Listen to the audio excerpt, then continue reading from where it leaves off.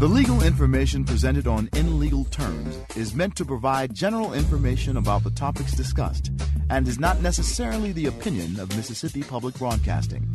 The information conveyed does not create any type of attorney-client relationship. Please consult an attorney provider before making any decisions about your specific legal questions. You're listening to In Legal Terms on MPB Think Radio. To call the show, dial 1-877-MPB-RING.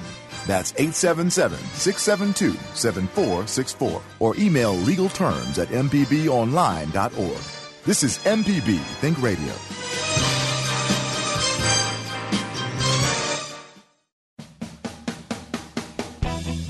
Welcome back. This is In Legal Terms from MPB Think Radio. I'm Gregg Mayer, and I'm joined today with our co-host, Professor Richard Gershon at the University of Mississippi School of Law.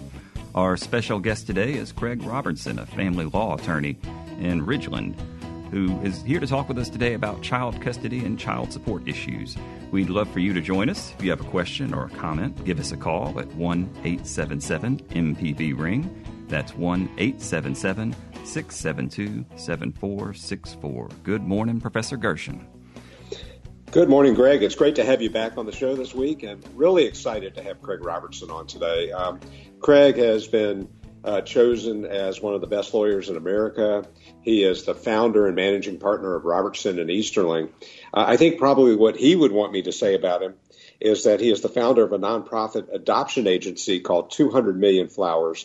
And also in 2016, he was appointed by the Mississippi Supreme Court to serve on the Mississippi Commission on Children's Justice.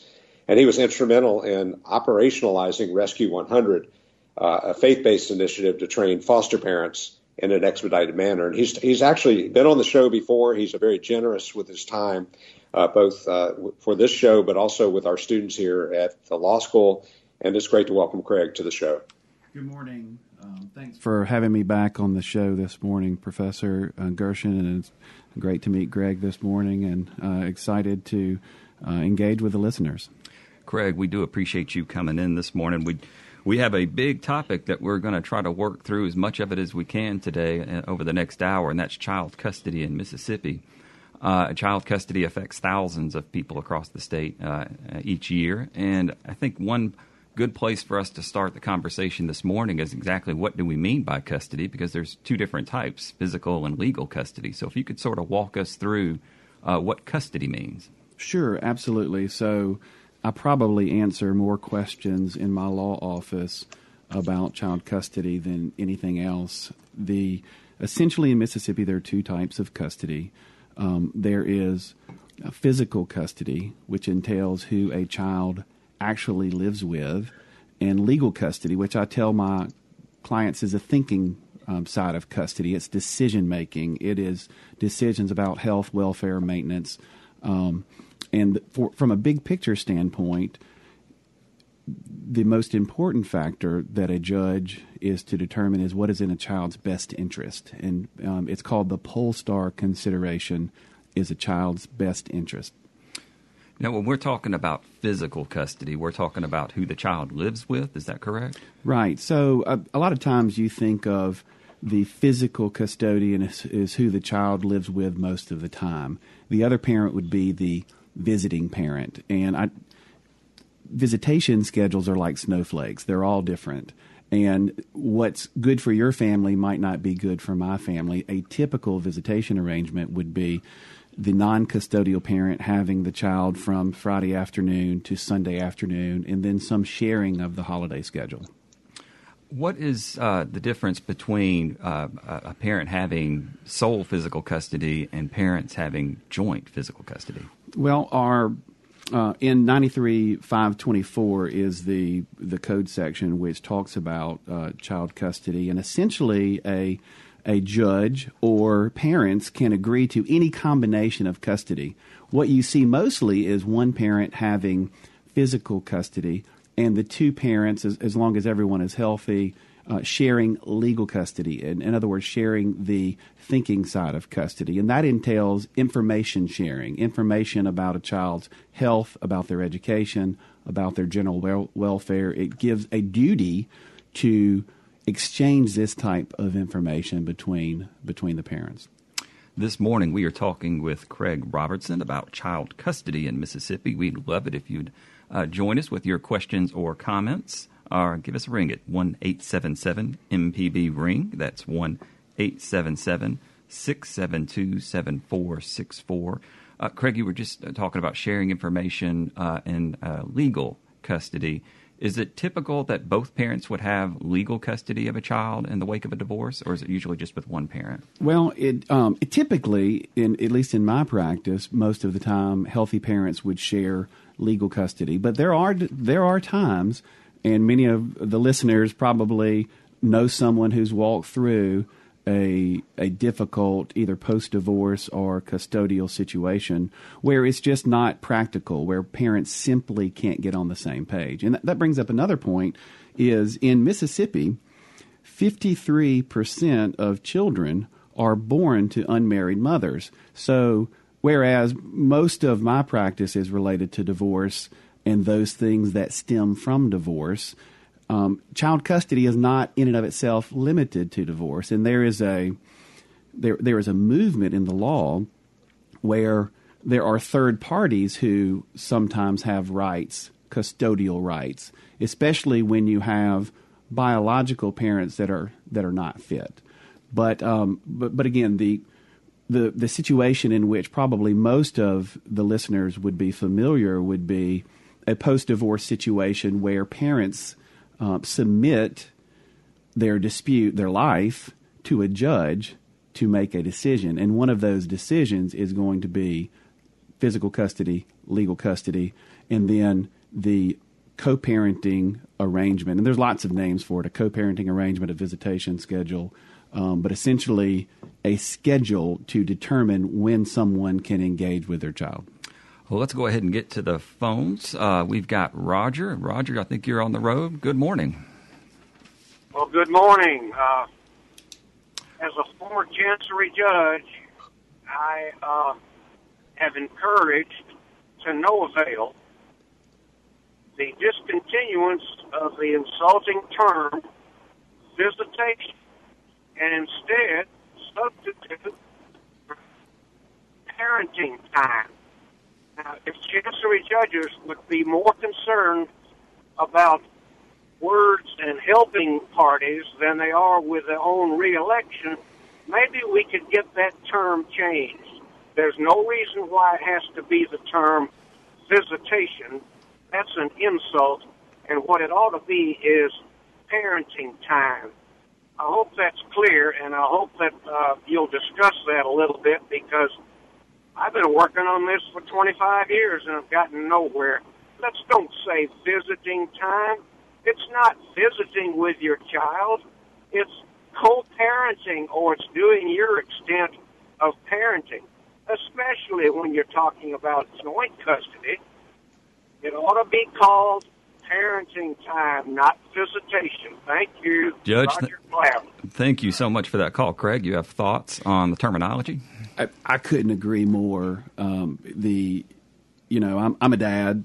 I've got daughters who are age 13 and 14, and I am a big believer that both the mom and the dad have unique skills, unique personalities, which just helps a child become a whole person. And so I often use the word parenting plan and parenting time, co-parenting in drafting these settlement agreements. That's the thing about being an attorney, that we work in the abstract. And so we're presented with a legal problem, and we either present it to a judge. Any parenting plan will ultimately be presented to a judge for entry as a final judgment, but sometimes those are entered through settlement negotiations. And so when the dust settles and the dispute is over, we have a contract. We have papers, either a court order or a contract, which is approved by a judge, and that becomes the law between two parents. But it doesn't have to dictate how the parents live the rest of their life. I've done more custody cases than I would like to count, and the happiest people post-divorce or after a custody determination is made are those who never have to look at the schedule. They just work it out. And in fact, when I'm putting together my parenting plans, the very first line says that the non-custodial parent can have access to the child whenever they can agree. But if an agreement can't be reached, here's the schedule. And again, the best plans are those that get put in a drawer and are never looked at again. Professor Craig, I'm sorry to interrupt, but to the judge's point too, I mean, I know some states have even moved away from custody as a term, and they talk about shared parental responsibility. Even the term custody has a kind of a meaning to it that can be off-putting. And those states also have gone to requiring parents to go through mandatory parenting classes before they're allowed to get divorced when the divorce involves children. Do you see Mississippi ever going to taking those steps? Well, there have been, and it really in our system, it really depends on the jurisdiction you're in and the particular preference of the chancellor. And so, yes, is the answer to the question. There already have been attempts for parents to go through these types of parenting classes, specifically when there's an irreconcilable differences divorce. And all the feedback that I've gotten is that it's been very positive. Typically, you'll have a counselor or social worker who's involved in these parenting classes, and I think it's a great idea because, I've been privileged to do a good bit of adoption-related work and also to help train foster parents, help facilitate a program which trained foster parents. And, these kids who there are custody disputes over, I mean, it's a terrible thing for a child to be caught in the crossfire between adults who can't get along and can't make decisions. But at the same time, you've got two people who may not agree, but they love this child unconditionally. And oftentimes with the epidemic we have with foster care, these kids are often the lucky ones. And, I've often said that if some of the resources that parents use on attorneys like me when it comes to custody cases could be used to help children in the foster care system who aren't as lucky to have parents fighting over them, then what a better society we would live in. Well, we're going to have to take our first break. We do have Larry on the line. So, Larry, if you'll just hold tight, we'll get to you right after the break. And when we come back, we're going to continue our discussion with Craig Robertson and Professor Gershon about child custody in Mississippi. Please give us a call at 1-877-MPB-RING. That's 1-877-672-7464. You're listening to In Legal Terms on MPB Think Radio.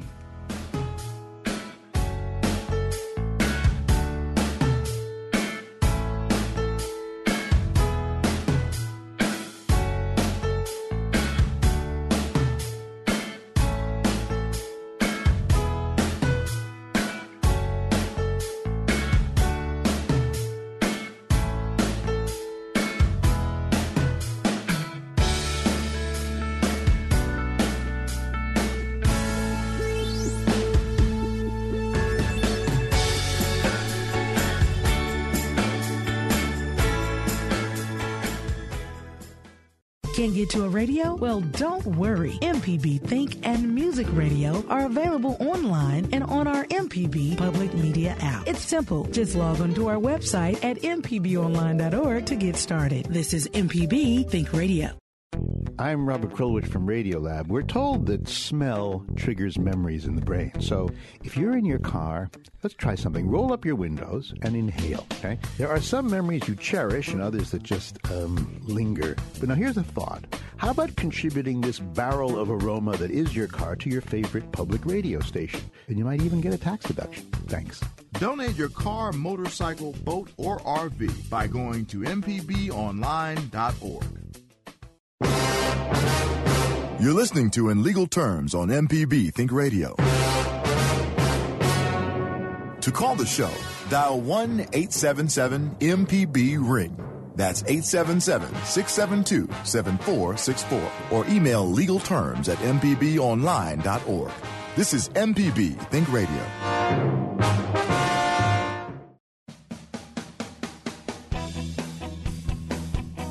Welcome back to In Legal Terms. If you've missed any of our program, you can listen to the whole show at mpbonline.org/inlegalterms. You can also find it on the new MPB Media app. All of MPB shows are available on the app.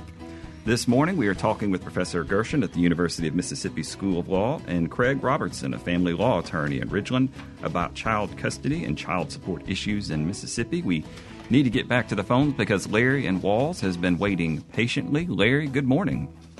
Good morning. How are you, sir? I am fine this morning. What's your question?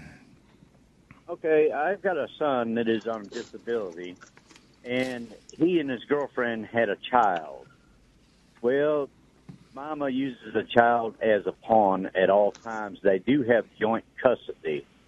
Well, since the child now is 5 years old, the mother has just passed.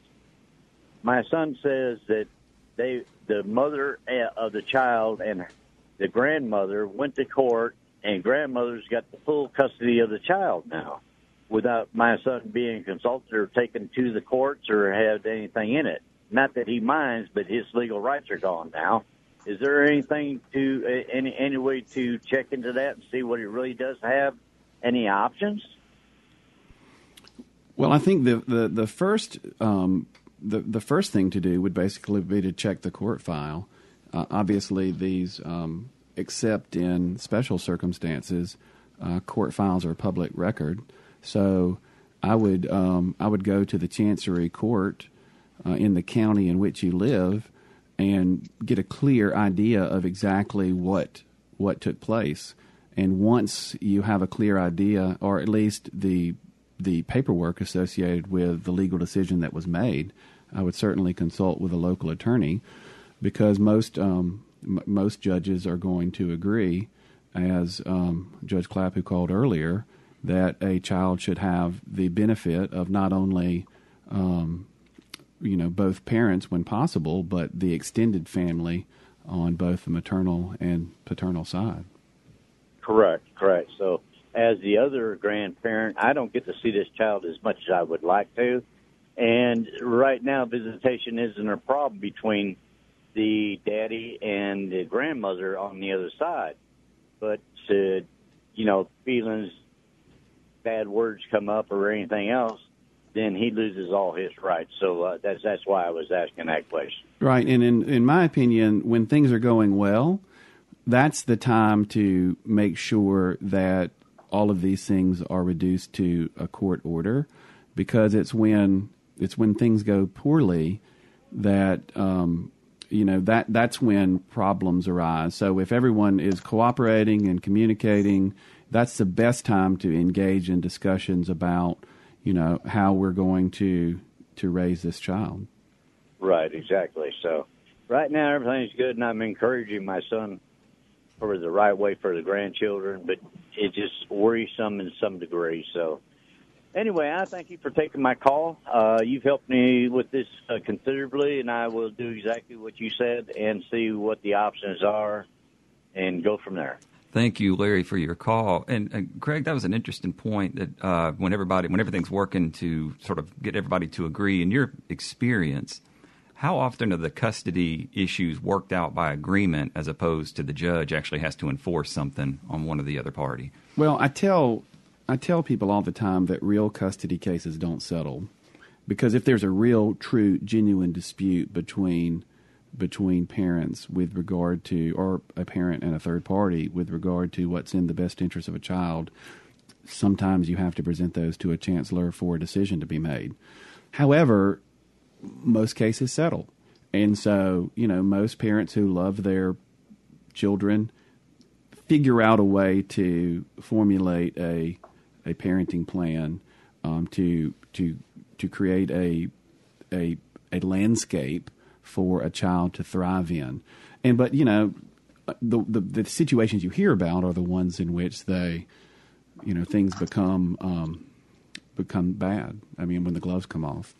This morning, we're talking with Craig Robertson, a family law attorney in Ridgeland, about custody issues. If you have a question or comment, give us a call at 1-877-MPB-RING. That's 1-877-672-7464. Let's get back to the phones because we have Jesse from Madison. Jesse, good morning.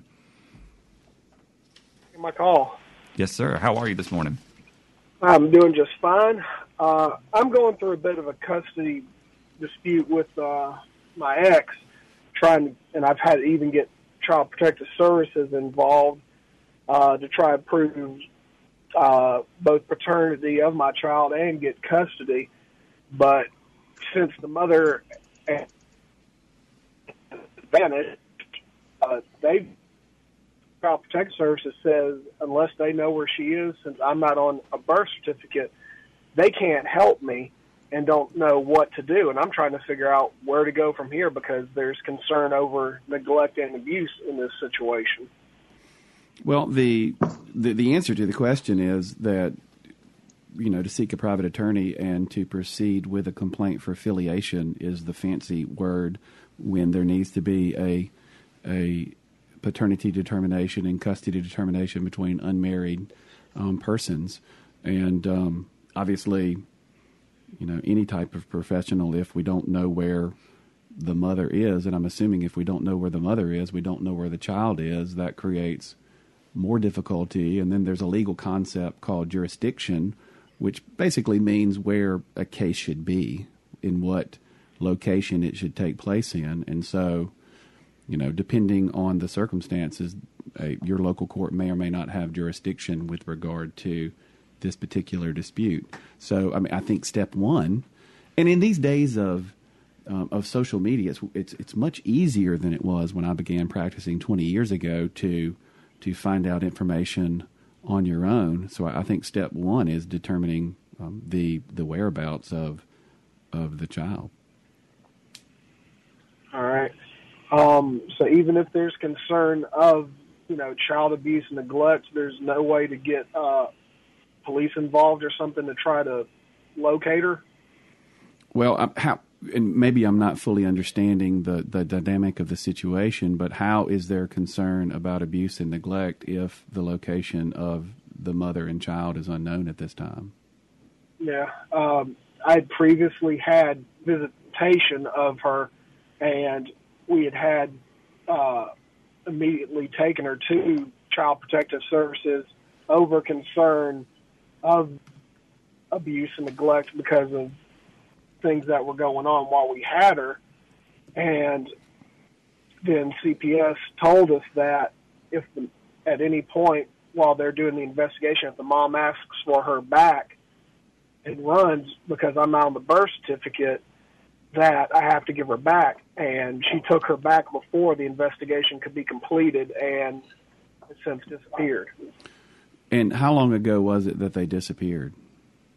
Probably about 2 weeks. Oh, okay. Well, if I were you, I would seek out the counsel of a local attorney, and then, obviously, there's a limitation. CPS and DHS, they have hundreds and hundreds and hundreds of cases, and most active family law attorneys have 25 to 100 cases that they're working on, and so that the first, step one between unmarried persons is to establish paternity, and you do that through a complaint for affiliation. And there's in the affiliation statute there is an old provision which was put in place so that unwed mothers could seek would not be discouraged from seeking filiation determinations. In other words, paternity determinations. And so typically in an affiliation case, I'll advise my clients that they want to be the first one to file, because the way the statute is written, it says that the defendant shall pay the attorney fees of the plaintiff. And I'm paraphrasing the statute. So essentially, it's usually in the best interest of a father in a filiation situation to be the first one to file. I always like to be, in any case that I'm involved in, be the first to file, because it deals with the order of proof, and it gives you a little bit of the advantage. You can set the script as to how the story is going to be told to a judge. Craig, Okay. Jesse, thank you so much for your call. Craig, that touches on an interesting topic I imagine you've had to address before when you reference jurisdiction. And jurisdiction is the location where which court is actually going to be able to make decisions about the child's best interest in custody. What happens if a child is born, let's say, in Jackson, and one of the parents then goes to Texas with the child? Which court, which court then would be able to make decisions about that? That's a great question, and there's a uniform act called the Uniform Child Custody Jurisdiction and Enforcement Act. That's a real fancy-sounding thing, but the reason that most states, almost all states, have adopted the UCCJEA is to address that very fact. So it really it depends on the situation. It depends on where the child is, how long the child has been there, and so obviously that's a case-by-case determination. But I have found that for the most part it's logical. So in that example, if child was born in Jackson, mother moves to Houston, Texas, and is in Houston, Texas for 3 years, well, logic would tell you that most information concerning that child is going to be in Houston, Texas. And so that's where the case would more than likely be. So I have found that in the situation that our caller was describing, if the mom has been gone, she's off the grid for 2 weeks, and she was living in, say, Hinds County, well, I would not hesitate to file affiliation action in Hinds County if that's where she's from, that's where her parents live, that's where she was last known to be, that's where the child was born. And so a lot of times jurisdiction follows sort of what makes sense. We do get into situations in Mississippi where sometimes jurisdiction makes sense, but venue, meaning the specific county, the specific courthouse that a dispute's going to be heard in. So, for example, parents live in Jackson, they get a divorce, mom moves to Harrison County on the coast, dad moves to DeSoto County in North Mississippi. Well, venue stays in Hinds County. And so that geographically doesn't make a lot of sense, but the concept is with a child, anything that happens after the original judgment is entered is simply a continuation of that original legal action. We're going to take our next break of the day, and when we come back, we're going to continue our conversation with Craig Robertson about child custody in Mississippi. We'd love for you to join us. Give us a call at 1-877-MPB-RING. That's 1-877-672-7464. You're listening to In Legal Terms on MPB Think Radio.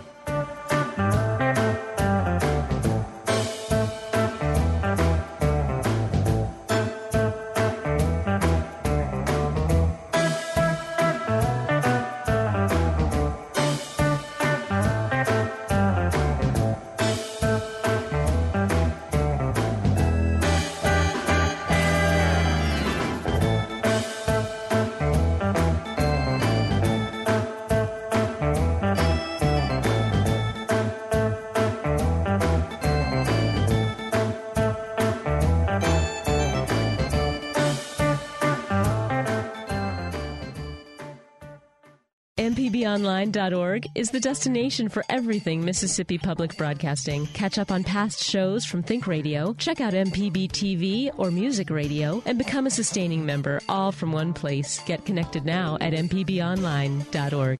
This is Ari Shapiro, host of All Things Considered. By the time you turn on our show in the afternoon, you've probably seen headlines, maybe you've read a tweet, you might have heard a newscast. So we want to tell you more than just what's happening. We want to give you reasons why things are happening, the context around what's happening. We want to tell you something that will stick with you while you're driving home or making dinner.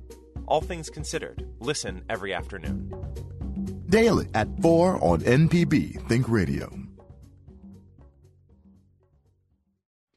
You're listening to In Legal Terms on MPB Think Radio. To call the show, dial 1-877-MPB-RING. That's 877-672-7464. Or email legalterms@mpbonline.org. This is MPB Think Radio.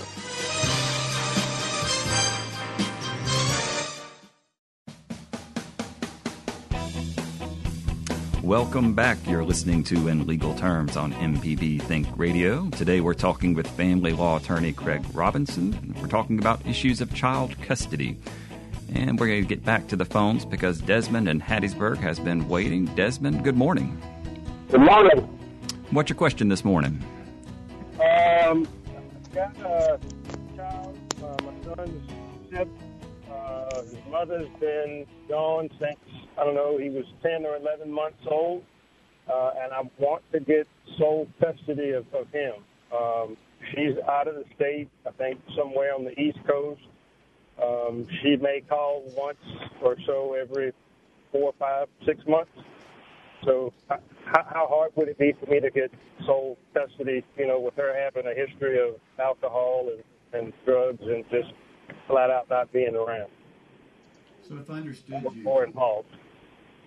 If I understood you correctly, the child is living with you and the mother has been out of state for many years now. Is that correct? That's correct.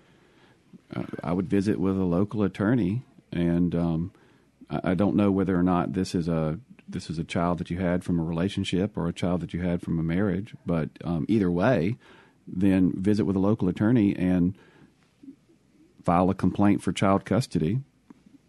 And, there will be an attempt. If you don't know where the mother is, then she could be served by, in other words, being informed about the lawsuit through a process of publication where essentially it's published in the local newspaper and proceed to a hearing to have custody fully and finally determined. Are there any, I guess, hard possibilities of her being awarded custody? I just, for the safety of my son, anything other than, I guess a supervised visit, I just couldn't bear to, think of her being alone with it. How old is the child again? 7. Well, anything's possible. And so certainly visiting with an attorney and where you can tell your story and you can tell the story of your child and the dynamics with the child's mother, and then that attorney can advise you with regard to, the strengths and weaknesses of your particular case. But and oftentimes, the concept in Mississippi is kicking the sleeping dog or kicking an ant bed. I mean, when you kick an ant bed, then ants are going to scatter. And so sometimes if you've reached a happy equilibrium, the best legal advice is to not do anything. I don't know whether that's the best scenario for you and your situation or not. And a lot of people are under the misimpression that, every attorney, charges $1,000 an hour and that it's always cost prohibitive to work with an attorney. That's not always the case. Most attorneys will do a consultation for, a few $100s, and really that's when the best legal work happens, is when you have an opportunity to tell your story and you can get some initial advice. If, the advice might be, well, look, if the mom is out of the picture and you don't have an immediate threat and right now you are the person in charge making the decisions for the child and you're concerned about her input and her participation in the child's life having a negative effect on that child, then, maybe the answer is not to take any legal action. Well, my biggest concern with that, based on, I guess, her dealing with, a previous relationship, I know that, her plan was to try to go back and, take the son that she had from a previous relationship from the father without him knowing and just leave the state. So, without having anything, legally in place, I would be concerned, even though it's a remote chance, I would be concerned about her popping up and taking my son and me not having anything to say about it. Right, and then you're making a very good argument to visit with an attorney and go ahead and have that formalized. Sometimes it's better, if in fact the mom has been out of the child's life for several years and the mother is basically a stranger to the child, maybe now is the time to take action. And oftentimes it is. But, a court order which lays out your rights, duties, and responsibilities with regard to that child is certainly the more desirable outcome at this point based on what you've told me. Okay. Thank you. Thank you, Desmond. Professor, this raised an issue with, as Craig was talking about, sometimes the cost involved in going to an attorney. I know at the university we have a number of clinical programs, pro bono programs. Can you talk a little bit about, at Ole Miss in particular, programs that might be available for those who would qualify, for instance, for the Child Advocacy Clinic? Right. I'm so glad you asked that, Greg, because it's really important that listeners understand that there are services and resources available at our law school. We do have a child advocacy clinic. David Calder, who has been on the show, does great work in that role. We have several other clinics that provide free or low-cost services for people who can't afford to pay. There's also Legal Services Corporation here in North Mississippi. We have North Mississippi Rural Legal Services. So don't hesitate to at least seek legal help. There are great private attorneys like Craig Robertson, and there are also resources available if you can't afford an attorney to at least seek out some help. Don't try to do it alone. This morning, we are talking about child custody issues in Mississippi. We would love it if you would give us a call. It's 1-877-MPB-RING. That's 1-877-672-7464. Craig, let's now start talking about what it is that judges look at when they need to make a custody determination between two parents. It's something in Mississippi referred to as the Albright factors, I believe. Could you sort of walk through what are the issues that the court's looking at if the parents can't agree on custody and the judge has to make that decision? Right. In an initial custody determination, well, in every custody determination, the biggest factor is what's in a child's best interest. Like I said earlier, it's the poll star consideration, the biggest consideration. But we have our law has developed these factors to help a judge flesh out, to discuss, to analyze what's in a child's best interest. And it was handed down in a case called Albright. And these are logical factors that a court uses, and they're the child's age, whether it's a little boy or a little girl, the health factors of the children, the continuity of care prior to the separation, the parenting skills of the parents, their willingness and capacity, their employment in those responsibilities, and the stability of that employment, the physical and mental health of the parents, how old the parents are, the emotional ties between the parents and the children, the moral fitness of the parents to be awarded some type of custody, and the homeschool community record of the children. And then here's one that creates a common misconception. There's a common misconception in the law, a common misconception about the law, that when a child turns 12, they get to decide what happens to them. And that's incorrect. I in my office work with people on a weekly basis where I explain to them that a child's preference once they reach the age of 12 is one of the factors. It is not the determinative factor. And so, if there's a 12-year-old little boy who is adamant that he should live with his dad, and the dad, by all other accounts, should not be the custodial parent, a judge should and would not award custody to that dad just because the 12-year-old made that election. And then lastly, the stability of the home environment. And then any other logical factors. I tell people when they come to my office, and for the listeners right now, if you're seeking, if you're in a potential custody dispute, you can help move the ball down the field for your attorney or for your advocate by writing out an analysis in your own words of the Albright factors. Think back to 11th grade English class. Compare and contrast the following factors as they relate to you and the child's mother, you and the child's father. And then that's a custody case in Mississippi, at least an initial custody case. When an initial custody determination is already made, then the modification, there are different factors that one has to analyze. So after an initial custody determination is made, at that point, you have to prove that there is a material change in circumstances in the custodial home that are having an adverse impact on the child. And if you meet factor number 1 and factor number 2, at that point, you turn back to the Albright factors for a custody analysis. So the Albright factors, in summary, are the tools that judges and lawyers use to make a custody analysis. We're talking with Craig Robertson about child custody in Mississippi. If you have a question for him, give us a call at 1-877-672-7464. Craig, one question I've heard a lot is, are the mothers presumed to get custody when you go to a child custody hearing in front of a judge?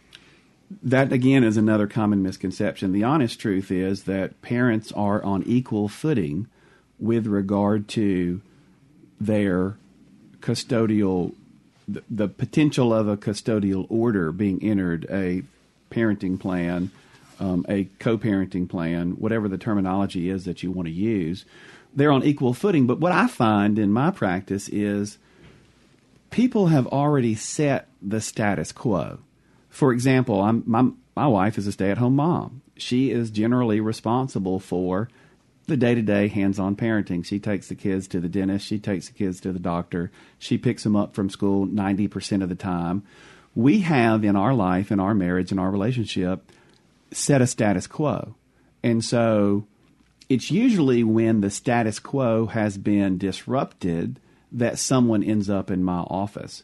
And so no, a mother is not given any type of particular advantage in a custodial situation, but a lot of times people set the status quo. I think an exception to that would be a really, really young child that might still be breastfeeding, and then there's a concept in the law called the tender years doctrine, which is an old concept, but the idea is that a really small child should be in the custody of their mother. And sometimes from a practical standpoint, for example, when a child might be breastfeeding, then that would hold true. But in general, moms and dads are on equal footing. Well, we're going to go ahead and take our final break for the day. There's still time for you to get a question or comment in. Give us a call at 1-877-MPB-RING. That's 1-877-672-7464. You're listening to In Legal Terms on MPB Think Radio.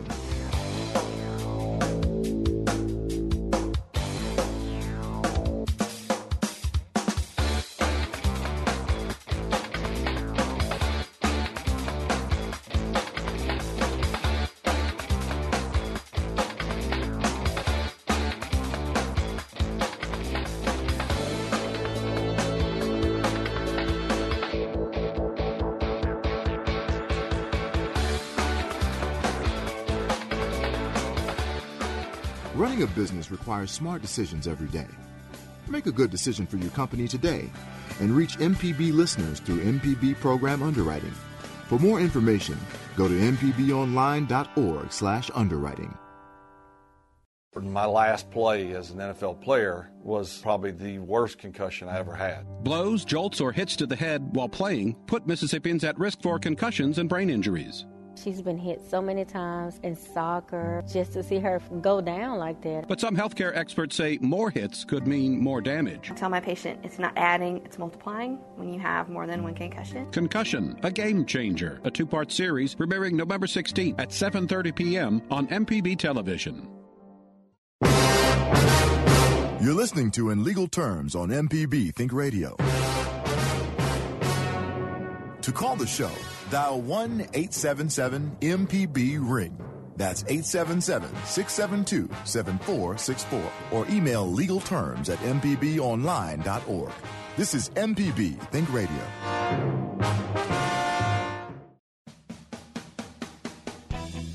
Welcome back to In Legal Terms. If you've missed any of our program, you can listen to the whole show at mpbonline.org/inlegalterms. The show is also available on the MPB Media app. This morning, Professor Gershon and I are talking with Craig Robertson, a family law attorney in Ridgeland, about child custody issues. And we do have a caller on the line, Christina from Corinth. Good morning. Good morning. What's your question this morning? I have a question about child custody. Okay, go ahead. My older sister abandoned her children with me and my husband in December of last year, and we finally got temporary custody of them in July. And when she found out, she abandoned him because she's on drugs real bad. And she was with this drug sex offender boyfriend, and he finally got locked up. But she's still communicating with him and allowing the 11-year-old to write letters to them on her supervised visitations. We have a court hearing on Thursday, and the biological father is now going to participate in this. My oldest niece is 17, and she's going to graduate this year. She will be 18 the day before she graduates. The littlest niece is 11. Neither one of them want to live with their mom, but I don't know I'm a little nervous about Thursday, and I want to know if you think the father may be favored in this, and he may be awarded custody, but he lives out of state. He lives in Florida. Were you awarded custody in the youth court, and is CPS involved in the dispute?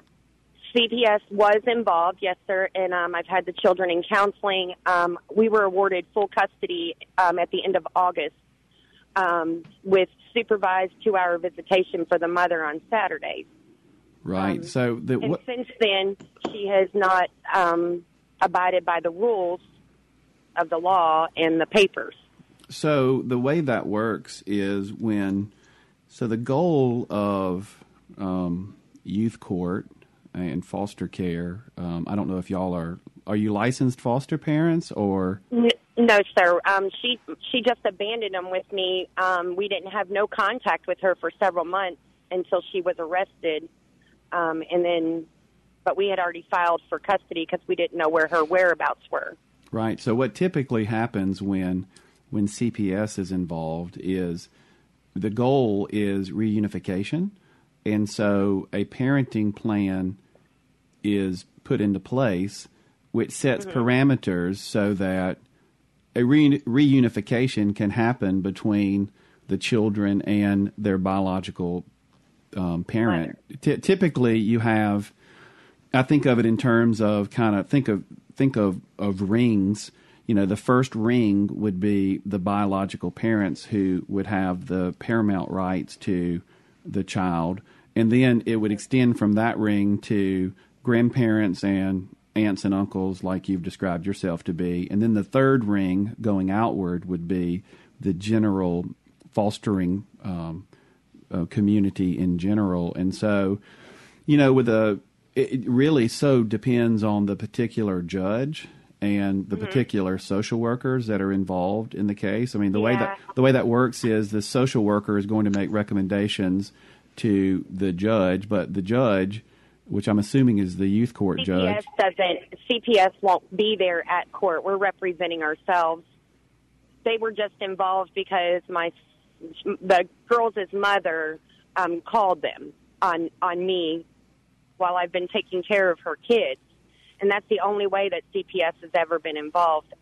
We went to a free legal clinic for legal assistance, and in Aberdeen they appointed a guardian ad litem, which the girls met the assistant that day, but they have not met the actual guardian ad litem. And here it is, court date Thursday, and they've never even met this woman. So your dispute is in... I just want to know if you feel like, since the father is coming here from Florida, if you feel like maybe the judge may award him some kind of full custody for the girl since he can prove himself fit. Well, the mother is not doing what she's supposed to be doing, and there's legal proof of that.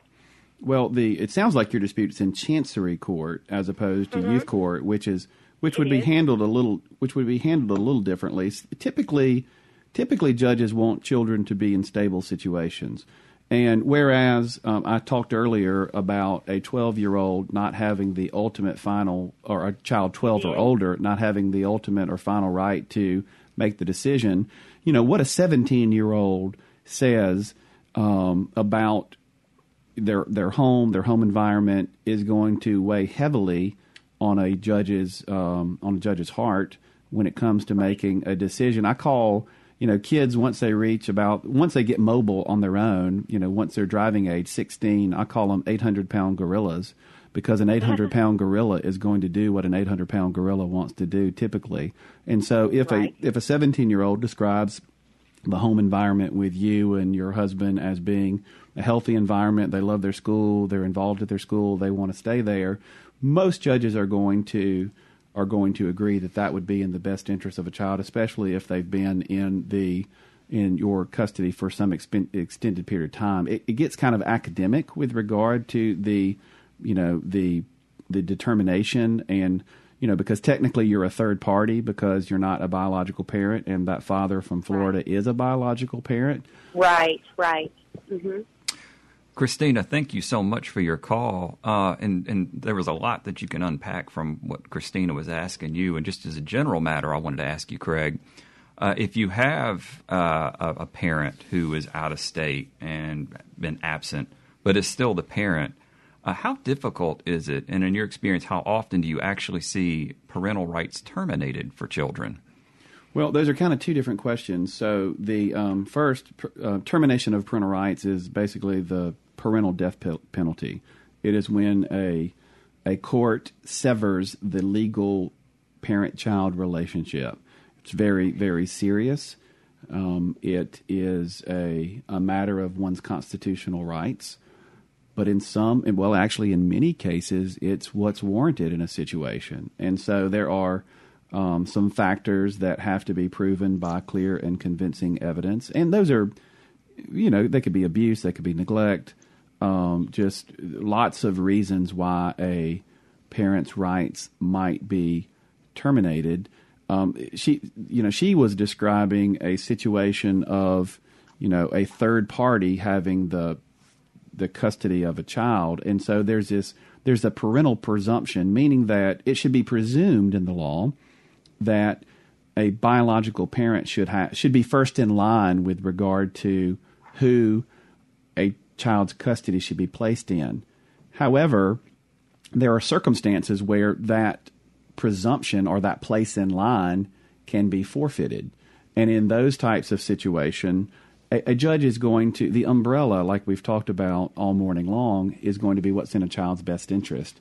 And in the situation in which she has described, the 17-year-old is the best person to talk about that. And that is going to have to wrap us for today's In Legal Terms. We're running out of time, but we appreciate Craig Robertson for joining us today. To hear today's show or a previous show, visit us at mpbonline.org/inlegalterms, or you can download the MPB Media app and listen to it on your smart device. All of our shows are available on the app.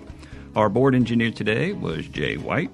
For Professor Richard Gershon, I'm Gregg Mayer. Up next is Relatively Speaking. Join us again next Tuesday at 10 for In Legal Terms on MPB Think Radio.